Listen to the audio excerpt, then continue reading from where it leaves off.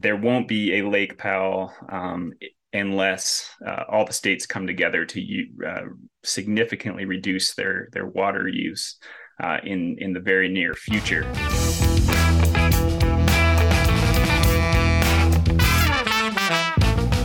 Good morning and welcome back to the Daily Buzz. I'm Grant Burningham. The Colorado River provides critical water for 7 states, including Utah. But the river has been over-allocated and shrinking because of climate change. The major reservoirs on the river, Lake Powell and Lake Mead, are both about a quarter full. Earlier this year, the Department of the Interior, which is in charge of administering water in the basin, said it was going to demand the states all make major cuts to how much water they were using. Today, they announced some of those cuts. And so far, those numbers don't seem to be adding up to what's required to save the 2 reservoirs in the system. For more, we're joined by Zak Podmore. The Colorado River flows from Rocky Mountain National Park in Colorado through Utah down through Nevada, Arizona, and California to Mexico. And parts of the basin are in 7 southwestern states. The way the water is divided up in the river really goes back to the Colorado River Compact of 1922. 100 years ago, commissioners from the 7 states met and decided to divide the water along the lines of the upper and lower basin. The upper basin includes Utah, Colorado, New Mexico, and Wyoming. The lower basin is California, Arizona, and Nevada. And a lot of the issues we're seeing now in the Colorado River Basin go back to that divide between the upper and lower basin. The lower basin uses far more water than the upper basin does. The lower basin being California, Arizona, and Nevada. The issues we're seeing in the basin right now really kind of have a lot to do with that divide. The upper basin uses less water and says that they want to be able to develop more of their share, even though the river has been completely used up and hasn't flown into the Gulf of California for decades. So we're dealing with a lot of demand for water in the desert in all these fast-growing cities across the Southwest, and including in Utah, and a shrinking water supply thanks to climate change, which has reduced flows in the basin by 20% over the last 23 years compared to the previous century's average. And what was today's announcement supposed to be or billed as being? 63 days ago, the commissioner of the Bureau of Reclamation, Camille Touton, said that the states had to make the biggest cuts to water use in history in order to stabilize rapidly depleting levels in the nation's 2 largest reservoirs, Lake Powell and Lake Mead. That deadline passed yesterday, and the Bureau of Reclamation held a press conference today responding to the failure of the states to come up with a plan in the 60-day time frame, though they didn't. I guess in June, the commissioner had said that the federal government has the authority to force cuts on the states because they are the ones that manage these big reservoirs, Lake Powell and Lake Mead. But today's announcement didn't come with any tangible timeline or numbers for which states will have to take cuts when, beyond agreements that were already made back in 2019 that require Arizona and Nevada and the country of Mexico to take certain cuts if Lake Mead falls below a certain threshold. So we had this big announcement in June that there was going to be, between 15 and 30% reduction of water use in the basin. And what we saw today was much smaller than that, somewhere around 5 to 10% cutbacks. So we expect, based on the Bureau of Reclamation's comments today, that there will be more cuts coming in the future. But the timeline has been left vague of when that will be. They did say that every state, including Utah, will have to contribute to conservation measures to prop up these declining reservoir levels. In terms of what was announced today, was it enough to buoy the levels at Lake Powell and Lake Mead?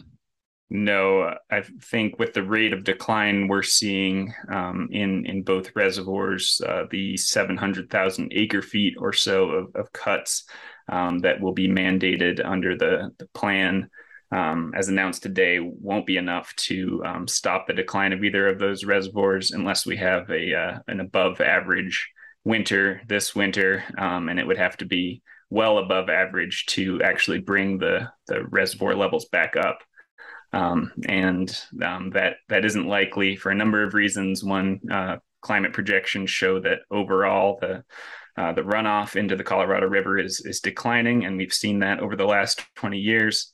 We're also potentially facing a third year of La Nina in a row in the region, which generally results in less snowfall, and it has for the last 2 years. We've been in a La Nina cycle. I know these things are measured in acre feet. What is an acre foot? An acre foot is the volume of water that is required to fill an acre of land 1 foot deep in water. So you can think of an acre plot filled 10 feet deep in water. That's 10 feet, 10 acre feet. It's just a way that water managers use to measure water when you're talking about big volumes, like you need to when you're looking at the flow of an entire river. The Bureau of Reclamation has asked for 2 to 4 million acre feet in cutbacks. Looking at Utah's average water use, a family of four would use around 1 acre foot of water per year. So we're talking about a huge amount of water here. Zach, I know you and I have been working together on this special issue that's coming out next week. Can you just briefly tell us a little bit about what we're looking at with that issue? Yeah, I've been spending a lot of time on Lake Powell over the last 8 months or so.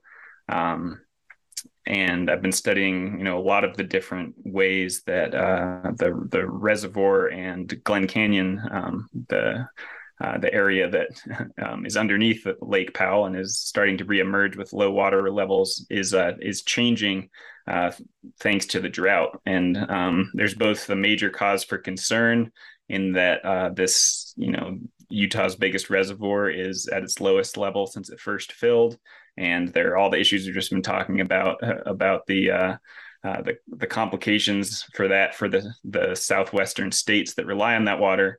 But there's also an incredible recovery that's happening in Glen Canyon thanks to those low levels. There's side canyons coming back to life with willows and 50-foot tall cottonwood trees growing in areas that were underwater 20 years ago, beavers and all sorts of ecological recovery happening in these places. So the Lake Powell issue is going to try to look at the water crisis from a lot of different angles, and the political implications of declining runoff in the Colorado River, but also the changes happening on the ground in Glen Canyon and what scientists are learning from their studies in recent years, looking at record low levels in Lake Powell.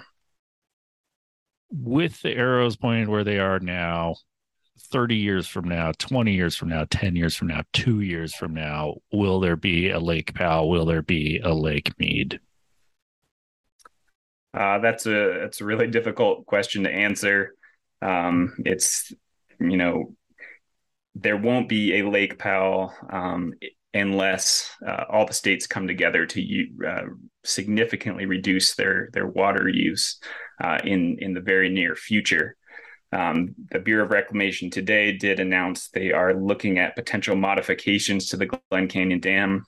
They did not say whether that would include the construction of new tunnels around the base of the dam, which is what some environmental groups are calling for, that would allow Lake Powell to be drained completely if that was necessary. And the Glen Canyon Dam would serve as kind of a backup resource as flood control under the model put forward by environmental groups like the Glen Canyon Institute. It's kind of anyone's guess at this point which way all of these competing demands will shake out. But the Glen Canyon Dam presents a real barrier to water deliveries the lower the water gets in Lake Powell, just based on the engineering of the dam. The tunnels aren't big enough to release the required amount of water downstream if the reservoir continues to drop. So it's very likely that some modifications to the dam will be necessary. How that will affect the long-term presence of Lake Powell as a recreational resource in Utah, or the potential restoration of a free-flowing Colorado River in Glen Canyon is difficult to determine. But there's definitely more questions around the future of Lake Powell than there ever have been before. So it's going to be an exciting, near future, and a scary one for many people who rely on that resource and who want to see Glen Canyon come back. Thank you, Zak Podmore, for that interview. And that's it for today. There's a lot more to be said about Lake Powell, and if you're a subscriber, you'll be getting a special Salt Lake Tribune tab in your mailbox with your paper on the 28th of August. If you're not a subscriber, please consider signing up and seeing if you can get a copy of that too. Go to sltrib.com/support. Thank you to Daniel Rubio for producing today's episode, and as always, to the Salt Lake City band, the Pelicans, for our theme music.